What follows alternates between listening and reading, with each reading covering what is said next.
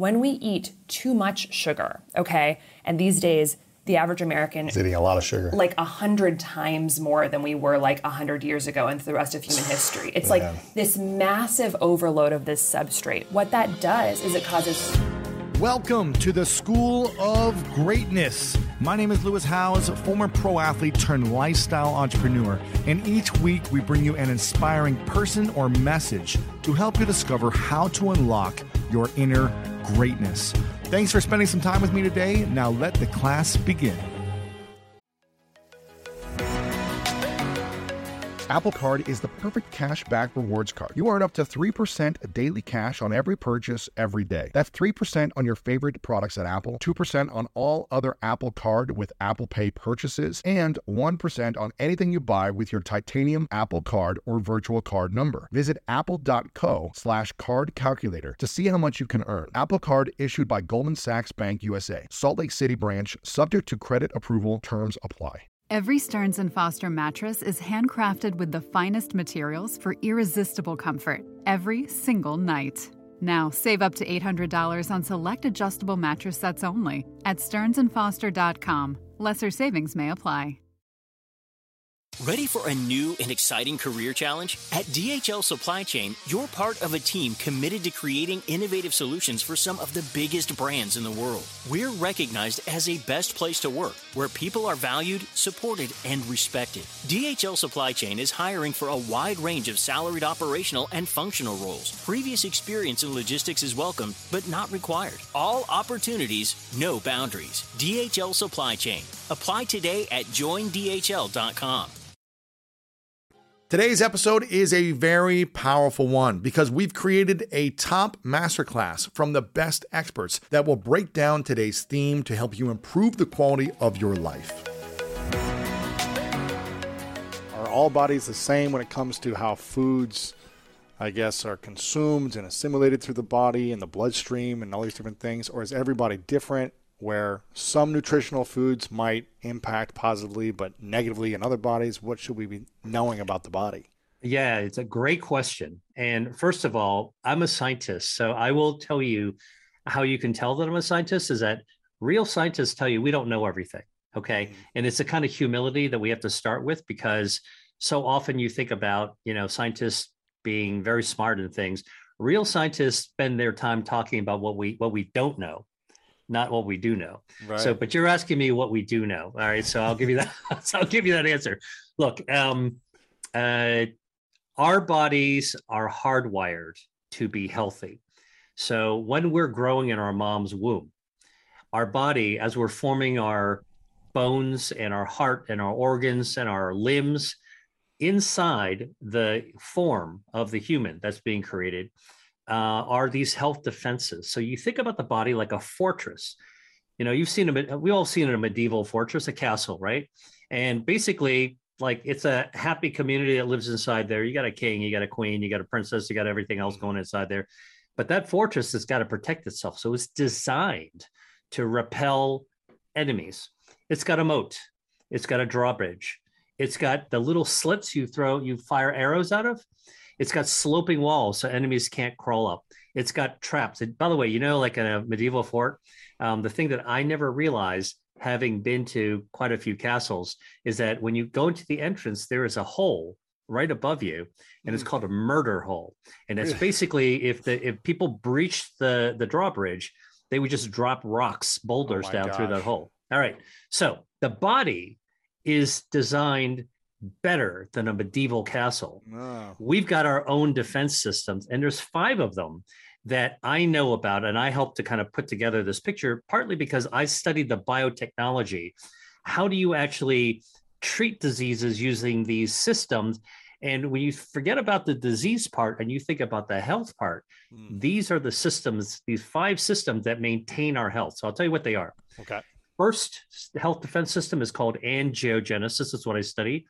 Blood vessels, a 60,000-mile channel that delivers oxygen and nutrients everywhere. Got to have enough of them, or our body is in trouble. So second, it's called angiogenesis. This is the channel of blood vessels, or this is how the body grows blood vessels. Okay, it is a whole system of growth. Okay. When we have just the right amount of blood vessels, our body is healthy. Now, when you're going to go to work out, all right, you're going to pump some iron. Yeah. Your muscles got to grow. Now you need a few more blood vessels. All right. If you skin your knee and fall off a bike, got to heal that wound. Underneath that scab, you got new blood vessels growing to heal. Now, the body never lets too many blood vessels to grow or causes problems. For example, cancers are forming in all of our bodies because we're filled with these dividing cells, and some of them make mistakes. But a microscopic cancer is completely harmless because it doesn't have a blood supply. And so our body prevents cancers from growing naturally by controlling the angiogenesis. So we just got enough for our good cells, not enough for the bad cells. So that's one of our health defenses. And there are treatments, including ones that I helped to develop, that can cut off the blood supply to cancer by cutting off it, by starving it. So that's called anti-angiogenic therapy. And the same approach has been used to prevent blindness. All right. So you don't have blood vessels leaking in the eye. However, turns out that sometimes your body needs a little help. So now you can actually use foods to actually amp up your body's angiogenesis defenses. So that's just one of the defenses. Okay. That's the first one. What's the second one? All right. Second one is our stem cells, right? So when we were kids, Louis, like our grade school teachers told us salamanders can regenerate, starfish can regenerate, but people can't regenerate, right? Wrong. You lose your hand, it's not going to grow back.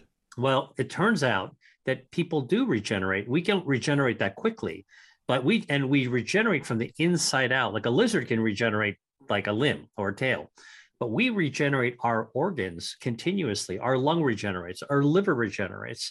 Okay. The lining of our mouth regenerates. If you've ever eaten a chip, all right, and scratched the inside of your mouth and it hurts, next day, all fixed, right? Because of regeneration. All right. Now, here's the thing. Turns out that the way we naturally regenerate is through stem cells, not the kind you go to a strip mall to have injected into your knee, but this is the kind that we're born with. Okay. Because, like when you and I were like sperm and egg meeting in our mom's womb and dividing, that's what we were. These are stem cells. We were all formed from these primitive cells that could be anything. It could be an eye, it could be a nose, it could be a heart. And they formed our whole body. And there's always some overage. Okay. And so you have more than you need to form into a person. And when we're born, about 750 million stem cells are left over, and they are packed up in a suitcase and stuffed into our bone marrow. All right. And so when we're born, even a little baby, inside their bone marrow, in this hollow of their bones, are 750 million stem cells, and they are stored there like like bullets in a bandolier, waiting for when they're needed, so that when we grow up and we need to be regenerated, you have too much to drink. Now your liver needs to be regenerated. You cut yourself. Now you need to actually heal that wound. These stem cells come flying out of our bone marrow like bees out of a hive. Wow. To regenerate us, renew us from the inside out. And there are biotech efforts that I've been a part of to try to grow new heart, grow new brain, regenerate nerves. Not ready for prime time yet, but it turns out that foods can coax these stem cells out of our bone marrow, so we regenerate faster. Huh. Which foods? Well, this is the second one, but I'm curious which foods can help us. There are a number of them. I'll give you one right from the get-go, is dark chocolate. Oh, you're speaking my language now. Okay. So dark chocolate. Can you eat too much dark chocolate? That's the question. I have never seen anything about an overdose of cacao, but I will tell you that cacao has been shown to actually double the number of stem cells flowing in your bloodstream just by having 2 cups of hot chocolate made with 80% high flavanol chocolate, dark chocolate. Come on. Yeah, it's been done in people, 60-year-olds with heart disease. So wait, what happens when you drink or you eat this dark chocolate? Okay. What happens? Yeah, the polyphenols in this dark chocolate, that we know what they are. They're called proanthocyanidins. So I'm a scientist, so my job is to actually know what the inside chemicals actually are. Yes. These are natural chemicals. All right. Most people don't need to know that, but you drink it and it tastes good. That's all you need to know. But I'll tell you, these natural chemicals found in cacao actually trigger a reaction in your body so that they call out the stem cells. So it is literally like bees flying out of a hive, can double the number of stem cells. And what's the practical impact? Well, there was a study done at UCSF in San Francisco that looked at 60-year-old men with heart disease. So these are people whose blood vessels were already not doing so well, and their blood flow wasn't going so well either, and their blood vessels were kind of sick. That's kind of the definition of heart disease. Mm-hmm. By having the stem cells coming out, they were able to actually double the resiliency, the function of their blood vessels. So they got better rebound, they're better agility. Their blood vessels are in better shape because their stem cells are regenerating their circulation. Wow. So this is human studies, right? Like most of the time you hear about scientists talking about rats or mice or cells. I'm talking about human studies. And that's kind of where we are with food as medicine. It's not the kind of like the guesswork. Like we can do serious research to get down to exactly what's actually happening at the human level. So that's the second health defense systems. Okay. Third one? Third one is our gut microbiome. Now, people have been talking about gut health and microbiome. It's almost like a buzzword these days. And people are saying, well, we can actually scoop your poop and we can actually measure your microbiome and we can tell you what you need to eat and what you don't need to eat. Again, I'm a scientist, so I will tell you that there are 39 trillion bacteria in the typical body. That's more stars than in a night sky. All right. Wow. So we barely understand the gut bacteria, but what we do know is that this gut bacteria actually controls our metabolism, communicates with our brain, actually can help us heal from the inside out. And very importantly, our gut bacteria basically lives, if you think of your gut like a garden hose, it's a tube, and you were to cut a garden hose in half and you look inside it, there's a lining, okay? The bacteria is inside the hose, but inside the wall of the garden hose, that's where your immune system, 70% of our immune system lives inside our gut. So our gut bacteria. 70%. So if you're feeding your gut a lot of bad foods, it's probably you're poisoning your immune system. You're preventing your gut bacteria. Now, I'll tell you what's interesting about the gut bacteria. Your gut bacteria talks to the immune system right through the walls of your gut. Immune system's in there, 70%, right? Like a jelly roll, like the jelly in a jelly roll, and the gut bacteria is inside.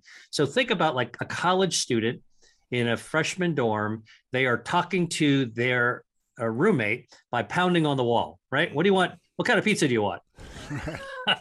All right. And they can answer you. And that's basically what our gut bacteria says to our immune system. So we got to keep that gut healthy. By the way, interestingly, and I've done research on this, certain gut bacteria can actually signal to your brain. It's a gut and brain axis, and cause your brain to release social hormones. Wow. Okay. And can affect your mood. So, when you've got a crappy gut and you feel crummy in your gut, I guarantee you, like, it's not just because you're irritated, it's affecting your brain as well. That's crazy. So, yeah, we had Dr. Emran Mayer on, who has got the gut, I think it's the gut brain connection or the gut immune connection or something like that. So he's got a lot of great research on that. Yeah. So, well, the key thing though is that foods can actually help right size your gut health. Think about it like an ecosystem, the Great Barrier Reef. So certain foods can support the ecology, the ecosystem, the Great Barrier Reef, and certain ones actually kill the coral. All right. And so it continuously want to keep it in good shape all the way through our lives. And by the way, even conditions like autism, Alzheimer's, and schizophrenia are all now seemingly connected to our gut bacteria. Really? Yeah. Now, is there a way, if someone has those, are they pretty easy to reverse though, or is that hard? We're just figuring this out because right now, medically, we prescribe medications to try to treat those things. And a lot of times those medications just blunt the symptoms, Okay, they cover up the symptoms. They don't get at the underlying cause. Now, we don't know exactly how the gut bacteria communicates with the brain completely yet, but there's one giant nerve called the vagus nerve. It's like a giant shoe. It's about the thickness of a shoelace, and it hangs from our brain all the way down into our gut. Okay, goes right near, wraps around our esophagus on the way down. And we think the gut bacteria basically sends text messages up to the brain through this big nerve. Okay, so the key, though, is that foods can actually influence our gut bacteria, either good bacteria or bad bacteria. So that's important. So that's a third health defense system. Okay. So with the first, angiogenesis, number one. Yes. Stem cells, number two. Stem cells. Gut microbiome, number three. Okay. The fourth one. Number four, our DNA. Now, if you watch CSI, DNA is just sort of like a genetic fingerprint, a code that you can find on a crime scene. Or if you're actually trying to do ancestry, look for your ancestors, you figure out how much of you is Neanderthal, right? Yeah. So, I think I was 1% Neanderthal when I did it. Yes. So the key, though, is DNA is a lot more than our genetic code. It actually protects us from the environment. Now, what do I mean by that? Well, you know how if we are exposed to, we get sunburn, ultraviolet light, you damage your DNA, and what happens? Cancer, skin cancer, right? If you inhale lots of fumes from a chemical plant, it's going to actually damage your DNA in your lungs. You get lung cancer, right? But think about it. If you are in Los Angeles and you're driving on the I-10, or if you're actually just walking on a beach, you are actually getting ultraviolet radiation. So how come we don't get skin cancer all the time? Because our DNA is hardwired to fix itself from damage. And so the DNA is a protective mechanism from the environment. I always tell people, when you're pumping gas, if you still drive a gas vehicle as opposed to an EV, I always ask people, do you stand upwind or downwind? What do you do? Are you upwind or downwind? Do you know? I mean, upwind, right? So you're not getting the fumes in. Is that what you mean? Right. Yeah. Well, if you're standing downwind, you can smell the fumes. Yes. Right. And if you're smelling the fumes, you are poisoning the DNA in your lung. So how come we don't develop lung cancer after pumping gas? Because our DNA is hardwired to fix itself. And so our DNA is sort of like a self-defense mechanism against the environment. Radon from your basement, okay? Off-gassing from the new car you just got, or the Uber that you're riding in, or the furniture that you got, right? So like this is this incredible defense mechanism against our environment. And then and foods can actually speed up the repair, help fix holes that are in our DNA. And then the other kind of pièce de résistance for our DNA's defense is that there's something called a telomere. I don't know if you've ever had anybody on your show talk about telomeres. Telomeres? Yeah. Yes. These are see if you're the longer the telomere, the longer you can live or something, or they can. Right. Well, I'll tell you basically what to remind your listeners and viewers, basically, if your DNA is like a shoelace, the telomere is like the little plastic cap at the end of the shoelace. And over time, that little cap kind of wears down, just like on a shoelace. And when that cap is gone, man, that your shoelace just falls apart. Yeah. And that's what happens to our DNA. So we need that cap. That's called the telomere, and it burns down like a life fuse. So like Mission Impossible, light the fuse, right? So this thing is burning down, and when it burns down, that's it. Your cell's done. So what you want to do is to slow down your cellular aging, and harsh things that you do to your body, smoking cigarettes, being a couch potato, being exposed to damaging oxidative stress, actually just being stressed out, like we are now with this friggin' pandemic. Those things all shorten our telomeres. They burn the fuse faster. Stress. But foods can slow it down, and some foods can reverse it and lengthen the telomere, which is really cool from an aging perspective, right? What are those top 3 foods that help lengthen the telomeres? Green tea is one of them. Coffee. Yeah, it's amazing. I used to live in Italy, and I just got into this habit of drinking espresso. So I got a little cup here. Amazingly, coffee actually lengthens your telomere. Come on. I kid you not. It's quite amazing.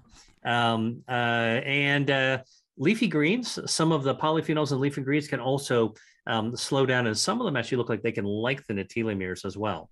So the key thing is that we are not just hapless pawns of aging. We can actually do something about it. And we can also fight against our environment because, look, the tax that we pay for being on planet Earth is we're exposed to stuff all the time. And we count on our body's health defenses to fix it. So that's a fourth defense. And our fifth defense is our immune system, which, after 2 years, over the last 2 years, we all know how important our immune system is. But what if I told you that your immune system is so powerful that when it's in its best shape, even when you're 80 years old, it is strong enough to fight cancer. In fact, it can even wipe out metastatic cancer that's spread all over your body. That's how strong your immune system is if you give it the chance.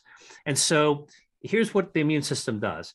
It's like an army of super soldiers. So Rangers, SEALs, Marines, Special Forces, these are all parts of the immune system, all cells of the immune system. And like the Special Forces, they've got their own weapons, their own training, their own tactics, but they all work together for, the collective good. And what happens is that when you've got good, strong defenses, you can fight off invaders from the outside, bacteria and viruses, for example. But it's not just outside invaders. You got inside invaders as well. And those little microscopic cancers are inside invaders. And so our immune system patrols our body, okay? Cops on a beat. And they're looking for things that don't look right. And you see that microscopic cancer that can't grow because it doesn't have a blood vessels feeding it, angiogenesis. Basically, the immune system goes there and takes them right out, okay? Wow. And takes a sniper shot and it's gone. And so that's why we got to protect our immune system. And there are lots of foods that can actually boost our immunity as well. What would be those top three that boost the immune system? One of my favorite parts about my job is that I get the opportunity to travel a lot. And in fact, I'm recording this right now while I'm in Mexico. And actually, I was thinking about something that I wanted to share because I get a lot of questions from so many people about different side hustle ideas. So here's one for those of you out there that are on the go a lot like I am or traveling a lot. When you're staying in your Airbnb on your trips, have you ever thought about how you could be making extra money by hosting through Airbnb while your home is vacant? If you're interested in an extra stream of income, Airbnb hosting is an easy place to start, and it's like giving your home some company while you're away. Your home might be worth more than you think. Find out how much at airbnb.com/host. So listen, we all know life is full of yada yada, like those quote unquote free trials that somehow still charge your card for something, or when companies have those sneaky gotchas hiding deep in the fine print. And I know you've dealt with yada yada before, like those bills that keep going up and up for no reason at all, or when budget airlines promise a cheap fare but then charge you for every little thing until you realize you're paying more than you would have somewhere else. And yes, it is possible to outsmart yada yada, like triple checking airline deals to make sure all you need is already included, but you don't take yada yada in life. So don't take yada yada from your wireless provider. Metro by T-Mobile has no contracts, no credit checks, no surprises, and nada yada yada. Stop by one of over 6,000 Metro stores nationwide. Ready for a new and exciting career challenge? At DHL Supply Chain, you're part of a team committed to creating innovative solutions for some of the biggest brands in the world. We're recognized as a best place to work, where people are valued, supported, and respected. DHL Supply Chain is hiring for a wide range of salaried operational and functional roles. Previous experience in logistics is welcome, but not required. All opportunities, no boundaries. DHL Supply Chain. Apply today at joindhl.com. Blueberries are a food that definitely boosts the immune system. It's in young people as well as older people. They boost the natural killer cells, which is really cool. Broccoli sprouts can boost our immune system. Now, these are the 3-day-old sprouts. These are like the 3-day-old sprouts, right? Okay. Okay. I mean, okay. Here's something most people don't know. The big broccoli that when we eat broccoli, we really, our moms told us to eat the treetops, right? Those they're all the same. You go to the freezer section of a grocery store and you buy some frozen broccoli, and they all look the same. They're all the same size. That's not really what broccoli looks like. If you go to the farmer's market and you see a real broccoli, is this gigantic stem with a little bit of treetop. Okay. Right. So what's in a broccoli? It's called sulforaphanes. And that's what gives broccoli that unique taste of broccoli. It's a little sulfurous. Okay. So you got to put a little olive oil, a little bit of garlic, you can saute it up. Okay. Yeah. So the sulforaphanes, we've done research now looking at what's in the treetops. And it turns out that these sulforaphanes can starve cancer, anti-angiogenic, help your body cut off the blood supply to cancer. Broccoli treetops have it. But guess what? The stalk of the broccoli has twice as much of the good stuff than the treetops. Eat the stalks. Eat the stalks. So man, like if you don't want to saute the stalks, like a lot of cultures will just cut the stalks and saute them. Stick it in a blender. You can make it into a smoothie or make a soup out of it, And so there's a lot of good things you can do. Put a little broccoli stem, little oregano powder. You can do light it right up, a little turmeric. It'll be really good a smoothie or a soup. However, here's the thing. So imagine this adult broccoli having these sulforaphanes. Well, it turns out that these big broccoli plants used to be sprouts, and the sprouts pretty much were sprouted from the seed with all the sulforaphanes it's ever going to have. All right. So when it gets bigger, it just gets distributed with the stalk closer to the ground, having more of it, of course. But the broccoli sprouts have 100 times more of the sulforaphanes, the good stuff, as a grown-up broccoli. So broccoli sprouts. Now, studies have been done to show that if you give people a flu shot, people in the winter should get a flu shot so you don't get the flu. All right. Just go to your drugstore to get one. Turns out that if you they did a study looking at people getting the flu shot, and they gave half the people a little shake made with broccoli sprouts, and the other group just got a placebo. And the people who got the broccoli sprout shake and the flu shot, their beneficial response of their immune system is 22 times higher. Like it totally rocked if they actually had a broccoli sprout shake. So that's not food versus medicine. That is food and medicine, which is really cool. Blood sugar management or control is one of the key factors of either being healthy or potentially linking to one of these other, diseases. Is that right? That's right. Yeah. And what it really comes down to, which kind of gets at your question of what is metabolism. Metabolism is fundamentally the way that we make energy in the body. So we eat food, and food has fat and glucose in it, and either fat or glucose is sugar, can be used to convert into a type of energy that our cells can use, which is called ATP. So we take in this substrate, but we have to convert it through our mitochondria in our cells to a form of energy we can use, a currency that our body understands and can use.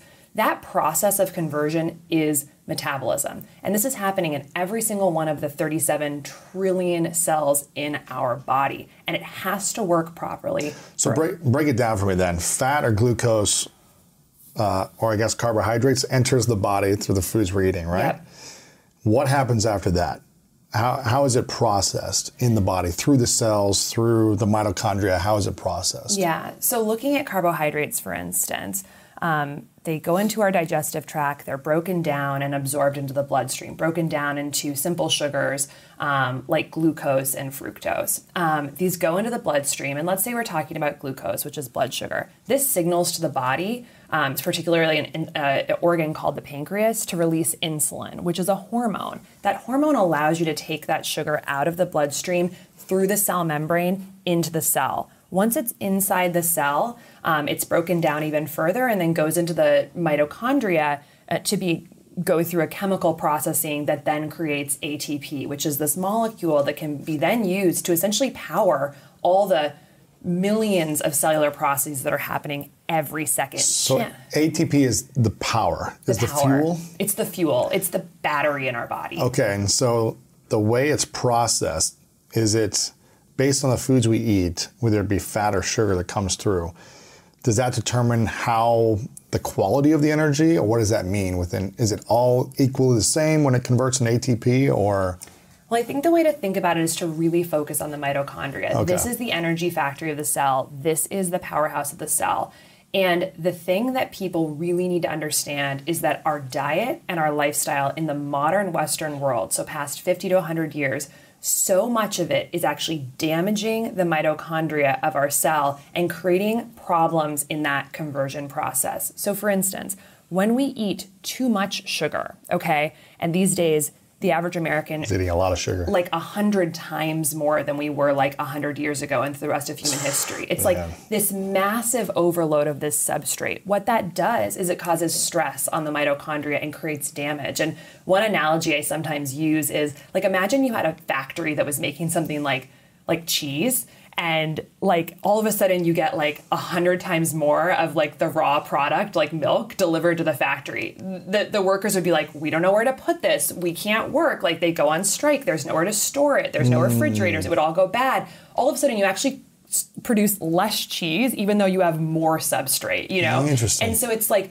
we are giving so much of the substrate to the body that it's gumming up the system, it's breaking down the factory and creating problems. And the molecular way this is happening is that each time you have these glucose spikes from eating these refined products or added sugars, your body's releasing more of that insulin. It's saying, okay, more glucose in the bloodstream, so we have to produce more insulin to get it out of the bloodstream. And over time, the body sees all this insulin circulating, and it's like, we can't bring more of this into the cell. There's too much. Wow. And so it actually puts up a block, which is called insulin resistance, which is that cellular process that leads you towards problems like diabetes. And so what's happening now is the body... And that's why you're storing fat, or you're storing other dead cells that you don't need to keep in the body, I guess, right? Right, because insulin is the signal saying tons of glucose around for energy, so we don't need to burn fat for energy. So insulin is also a block on fat burning. So it's this chemical signal saying too much glucose around, blocking it from getting into the cell, and also telling the body not to burn fat. So of course, for people who are dealing with trouble losing weight, insulin is the hormone we really need to be thinking about. And so we reduce our insulin sensitivity. Now we have lots of glucose circulating in the bloodstream, but it's not able to efficiently get into the cell. And then you've got all these other things that can hurt our mitochondria. And really a mitochondria energy-centric view of health can really help us. Some other things that can hurt the mitochondria are oxidative stress. So I know you talked about this a little bit on the podcast with David Perlmutter, but aside from glucose, eating too much fructose, so this comes with like sodas or fruit juice or things that have really high concentration of fructose, it's not going to actually stimulate insulin in the way that glucose does, but what it does is it goes into the cell and it's converted into something called uric acid. And that uric acid creates oxidative stress, which is sort of this sort of damaging reactive molecule in the mitochondria and creates mitochondrial damage. So now, again, you've got more trouble processing energy through mitochondria. Environmental toxins are actually a huge problem as well. They can directly damage the machinery of the mitochondria. So we're thinking about things like pesticides and a lot of the fragrances in our personal care products and a lot of the fragrances and chemicals in our home care products. These things actually go into our bodies, damage our mitochondria, make it difficult to produce energy effectively. Chronic stress can damage our mitochondria through cortisol and through our stress hormones. So it's interesting to think about how all these different aspects of modern life fundamentally feed down into damaging this precious part of our cell that creates energy. And when we have the mitochondria, and when we have problems creating energy in our body, this can happen in any cell type. Again, 37 trillion cells, dozens of organs in the body. Where this is showing up most prominently in the body is where you're going to see symptoms. And this is why metabolic dysfunction and blood sugar dysregulation can look like so many different things. It can masquerade as so many different symptoms. And in the conventional system, we see those all as separate.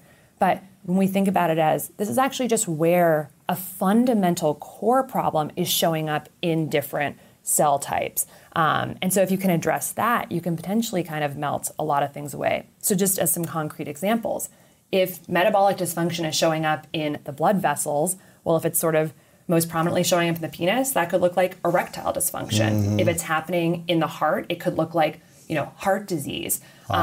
If it's happening in the liver, it could look like fatty liver disease. If it's happening in the ovaries, it could look like polycystic ovarian syndrome, which is the leading cause of infertility in the United States, which is a metabolic problem. And if it's happening in the brain, it could look like Alzheimer's dementia. And so it's got all these different faces, but fundamentally is rooted in a core dysfunction in how our body is converting food to energy.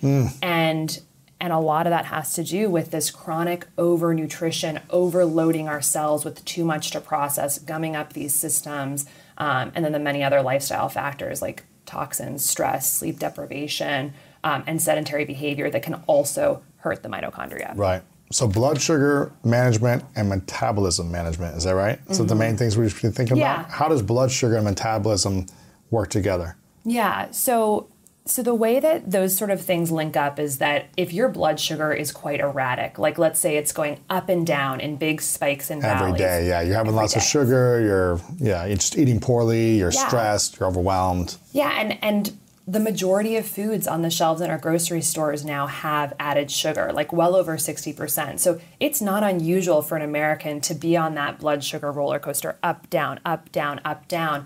And that's called glycemic variability. And that process of glycemic variability is very damaging to our metabolism through the mechanisms we spoke about of causing insulin resistance by stressing the body to make too much insulin over and over. But those high blood sugar spikes in their own right can cause damage as well. When your blood sugar acutely goes really high, like after eating a Pop-Tart or eating a pastry or something like that, or a big bowl of pasta, that spike can lead to inflammation. It can lead to oxidative stress because of the way that it's overwhelming our systems and creating free radicals. It can also cause a process called glycation, which is where sugar sticks to things in the body.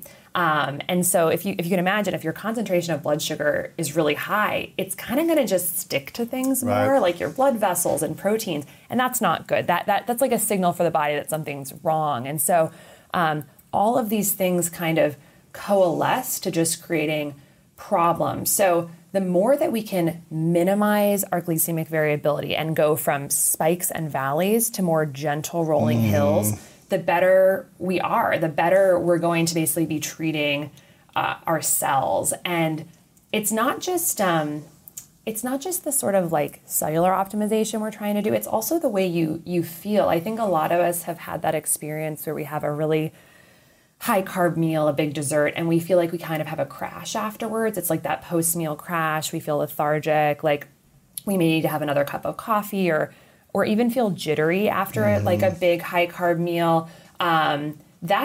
We really understand how that works. The body sees a huge load of glucose from a high carb meal. The body then surges out that insulin, overcompensates, soaks up all that glucose, and you crash.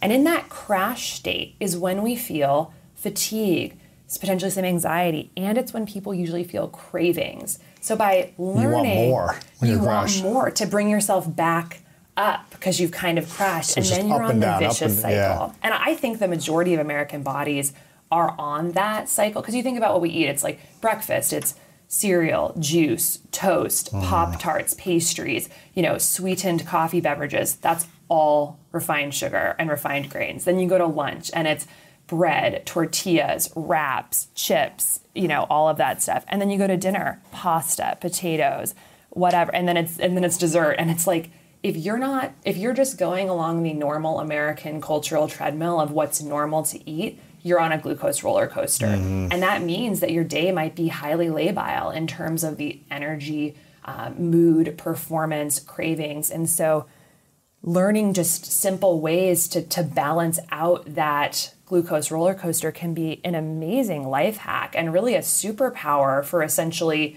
getting your day under better control, making you feel better in the moment. Yes. How much does alcohol, smoking, or marijuana, or psychedelics actually affect lifespan? Do we have enough research on this? Well, we do on tobacco smoking. There's obviously, it's very clear that's a decade off your life. And what's interesting is that what we're learning about these various things that you can do to hurt yourself or to protect yourself is that what's happening is that your body is aging at a different rate. So smokers, you can measure it, are older biologically than people who've never smoked. And it's why they look older too. Wow. We can measure that now in my lab. If I took your blood, I could tell you how old you are biologically, not just your chronological I want to do years. that. I saw you post this on Instagram that you're like 46. Is that right? Or you're 42, or what is it? I went down to, 44, I think, okay, or 42. It bounces around, but it's usually a decade younger than That's what I am. cool. So what do? You take a blood sample, and then you what? Measure the blood? There's two ways of doing it. There's one company that I advise called Inside Tracker, and that's what I use. I've had that too, yeah. You've done that? Yeah. Yeah. So they come to your home or you donate, and then you get this this readout of, I think it's 40 different parameters, and they use an algorithm and tell you how old you are. So I'm 42 or something like that. I'm in the top 2% of people from my age for youthfulness. So I'm happy with that. Just dusted off a little brag over that. I like it, yeah. Yeah, well... You better be if you're researching this and the top scientists in the world on this. Yeah, I don't like to brag. That's not what Australians and scientists do. But what I do want to say is I use my body as an experiment. Yeah. And try to be a role model. And I've been optimizing my lifestyle for 20 years now, based on this feedback from Inside Tracker for the last 12, 13 years. Wow. And you can see the graphs of things going out of the optimal zone, and then I make a change based on science, and it comes back, or even better. So we know from smokers that their biological age is older when they smoke, is what you're saying, right? Yeah, well, that's one test. The Inside Tracker test is what I do routinely every few months. But there's a new type of test that my colleagues and in my lab we've developed. It's called the DNA methylation test. It's also known as the Horvath test, named after my friend Stephen Horvath at UCLA. The way to think of this is, if you've ever heard of the epigenome, I've heard of that. These are the control systems that control our DNA. It turns out that system you can measure. It's chemicals on your DNA that change over time predictably. And we've just developed a way to measure that 100 times cheaper than it was before. And I'm going to bring this test to the public so that people can test their biological age. At home or something? Or? It should be a cheek swab. That's what we're developing. So you don't have to prick or take blood or anything. You do a cheek swab. Exactly. And then you ship it in or something? Or? Yeah, you'll post it in. And then you get, hopefully just a week later or less, here's your credit score for your body. Well, that's cool. And then even better, here's how do you slow it down or reverse it based on everything we know about you. Wow, that's cool. We'll take you on that journey. So do this, eat this, swallow this. That is cool. I got to take that test. Yeah, well, you can get on the wait list if you want. Okay. Where there's a website, because we are taking names right now. We may do some studies with early adopters too. That's cool. Where's the wait list for that? It's called Tally. Tally. tallyhealth.com. And the reason I'm excited about it is it's very hard to focus on what works because we have no idea. You exercise, you hope that it's good. Yeah. Is it too much, too little? If I eat this, does it help me? We need a dashboard for our bodies, and that's what these give you.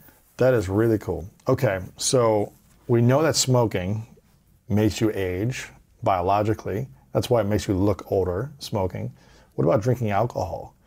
We've talked about wine and the substance in wine that could be supportive, but alcohol in general, does that affect biological age and aging? Ready for a new and exciting career challenge? At DHL Supply Chain, you're part of a team committed to creating innovative solutions for some of the biggest brands in the world. We're recognized as a best place to work, where people are valued, supported, and respected. DHL Supply Chain is hiring for a wide range of salaried operational and functional roles. Previous experience in logistics is welcome, but not required. All opportunities, no boundaries. DHL Supply Chain. Apply today at joindhl.com. Sometimes it takes a different approach to help you unlock your true potential. With Capella University's game-changing FlexPath learning format, you gain relevant skills you can apply to your career right away. Earn your degree from an accredited university and be confident in the quality of your education. Imagine your future differently at capella.edu. Capella University is accredited by the Higher Learning Commission. Learn more at capella.edu/accreditation. Well, it all depends on quantity. Gotcha. 1 glass a day, most doctors would say, especially if it's red wine, it's fine. And the alcohol actually can help with the cardiovascular system, reduces bad cholesterol, and more importantly, raises the good cholesterol, HDL. This is for red wine. And the alcohol in white wine does a little bit of good too. Okay. But beer So beer will raise the levels of uric acid, which is a breakdown product of a protein breakdown product that you can pee out.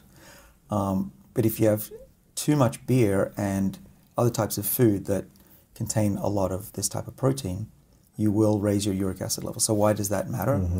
It's becoming very clear that if you have high uric acid levels, your body will age faster. We just had Dr. David Perlmutter on, who has a book about uric acid, talking about like this is one of the root causes of poor health and aging faster and things like that. So alcohol, you talked to him a lot? Yeah, I actually was one of the first people to read his book before it came out. Yeah, it's really good. It blew my mind. I now measure my uric acid levels. You can get little test strips. You can just buy them at usual. You just pee on it? No, you swab it? spit on it, and 10 seconds later you see your uric acid levels. Yeah. And so the lower the level, the better. Right. The higher the level means there's risk for what? Everything, according to David. It's really bad for cancers and heart disease mainly.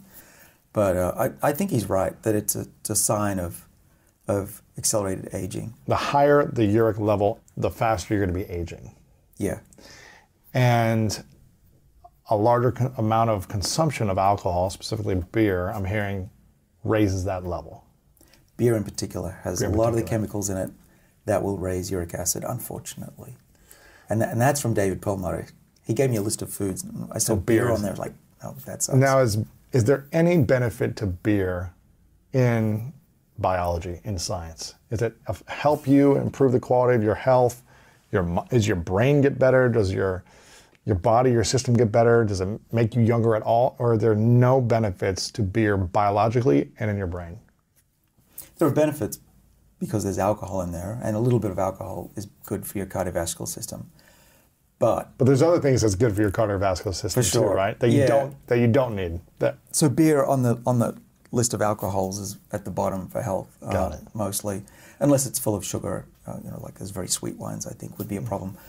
But beer does have a lot of vitamin B group vitamins, B3, tons of it. But you can get that in other ways too. You can. So what can you do? I mean, you got to live as well. Right. I don't prescribe a life that's prolonging and feels longer. You got to live a little. Right. Enjoyment, the enjoyment of the richness of life. Yeah. Right. Though I am trying not to drink alcohol these days. I've never been drunk in my life. Yeah, amazing. Never been drunk. I don't find it amazing because I just never found I never had the desire to do it. I tasted some when I was 16 and I was like, I don't understand why I would ever drink this. Plus it was also for me, maybe that's one of the reasons in your mind I look younger, I look like I haven't aged more, is because I found it as an advantage in sports. When everyone else was drinking, I was like, oh, it's weakening their immune system, it's making them slower mentally. This will give me an edge in athletics. They were hungover after games in practice, and I was like, I'm going to be sharp. And so I just kept on with it. I was like, this is just going to make me sharper. Now, I have my other vice. I use, sugar in other ways. This is my vice. So I'm not perfect. But does alcohol make you look older too? In excess. In excess, gotcha. Yeah. So a little bit every day is okay, a little bit. But most doctors, like physicians, would say if you overdo it, you will age. And actually what you do as a researcher is you look at people who live a long time and compare them to either their twin, which has been done, or family members. Interesting. Yeah, and actually how you live your life has a massive impact on how long you live. There's a twin study. They took identical twins, genetically identical, in Denmark, and they said, okay, let's look at them through their life. And there were massive differences in how they looked and how long they lived. And when they went back to see what the causes were, they could figure out, first of all, that 80% of their lifespan was determined by how they lived, not their genetics.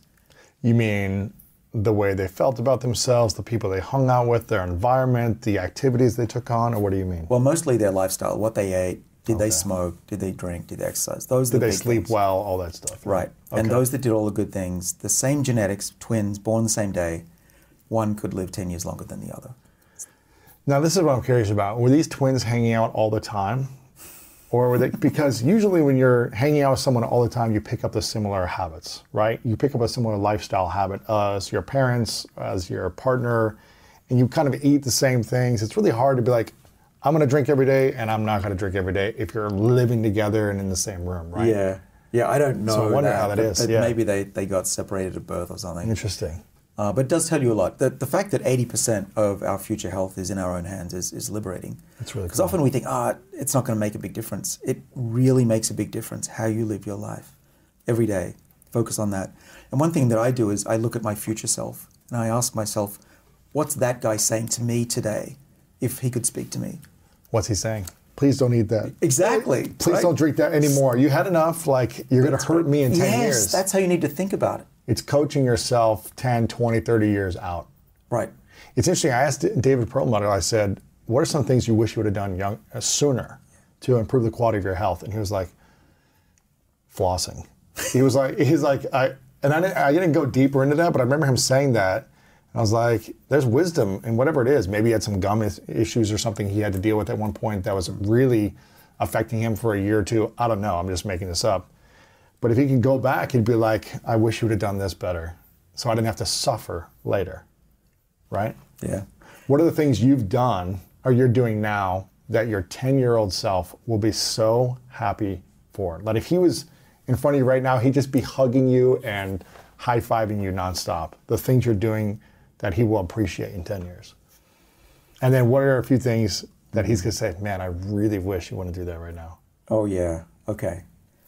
All right. So let's see. So I measure myself so I can speak scientifically, not just that it makes me feel good. It's the one main meal a day. He would be grateful for. I'm sure of it. And as a result, I'm leaner and, more ripped. I hate to say that word. You look lean. I am lean. You look really lean. I've gone shredded over the last 2 years from 150 pounds to 133. Yeah, you look leaner even from the first time I had you on. Your face is leaner and chiseled. Yeah, I don't think I can lose any. I want to lose any more. Yeah, I need to go back to the gym and do a little bit more.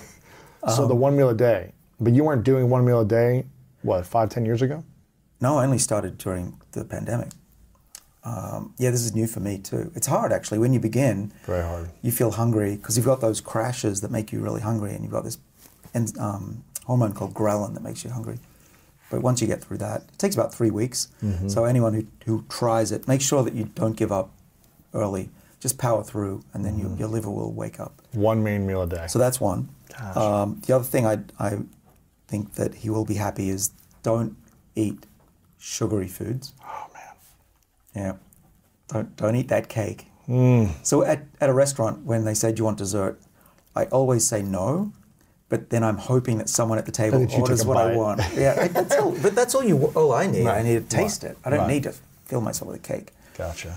Because you still want to enjoy your life and live a full life, but you don't want to, in 10 years, be like, why do they eat cake every day? It's not worth it. Yeah. Really. Your future self will thank you for it. Lifting weights, I know you do that, so I need to do more of that. I got a standing desk, so most of the day I'm standing, which is great. Again, you have to get used to it. You'll feel tired for the first few weeks. Yes. Your legs will. I'm now mostly focused on eating plants. When did you start that?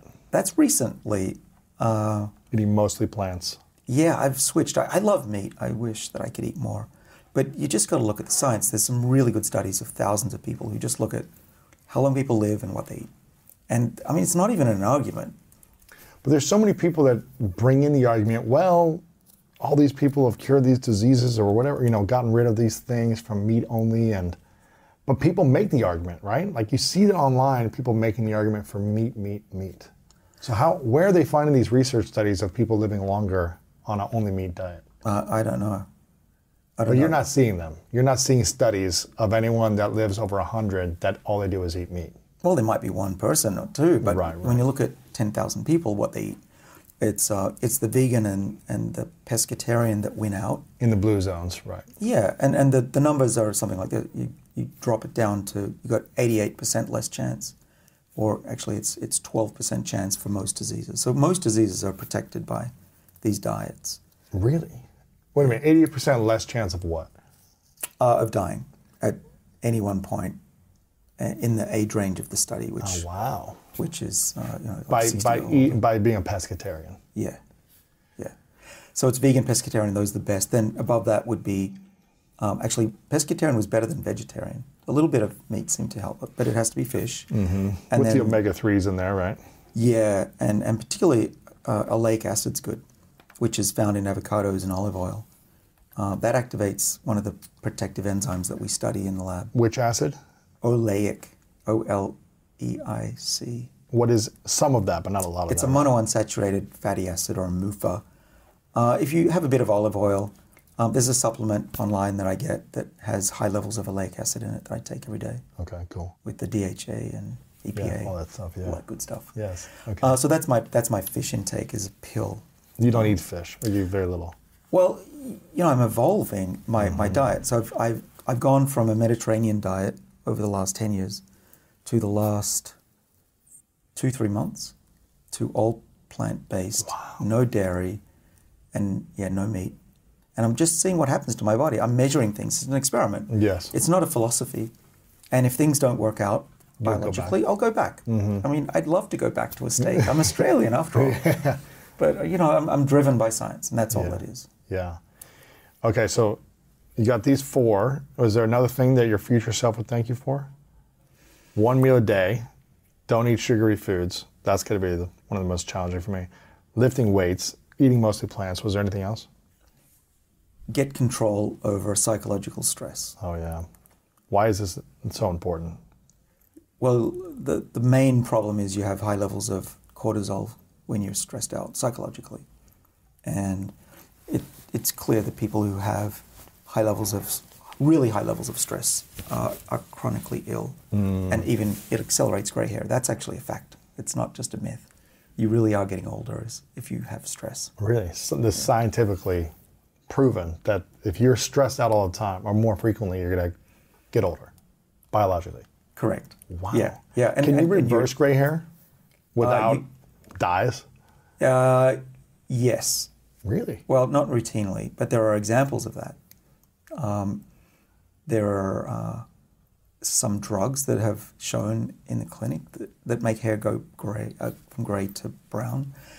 The best example I can tell you is that when people are stressed out, let's say they're in the banking world and they're losing their minds, you can find hairs that start to turn gray. Okay, so you look at them and they're a little bit gray at the bottom. Oh God, I'm turning gray. Okay, then they get given a vacation and they go away for a couple of weeks, and guess what happens to the hair shaft? It gets brown. It's brown again. Come on. You can find these gray-brown segments of hair in people. Yeah. And what they tracked it down to was that the cells that make the hair pigment start to shut down, but they can be reinvigorated. But I suspect once you've been gray for a number of years, it's really hard. It's hard to get back reverse again. that. Yeah. Yeah. So but I'm the first person to say aging is not unidirectional.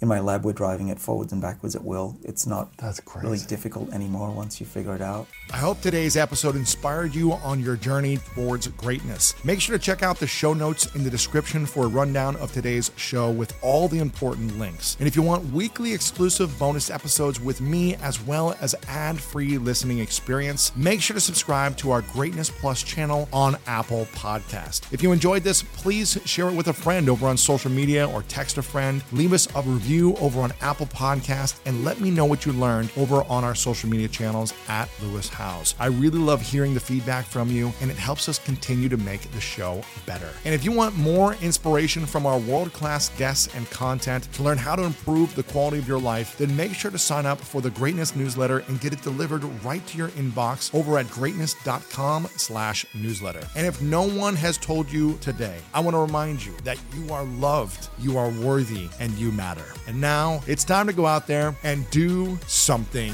great.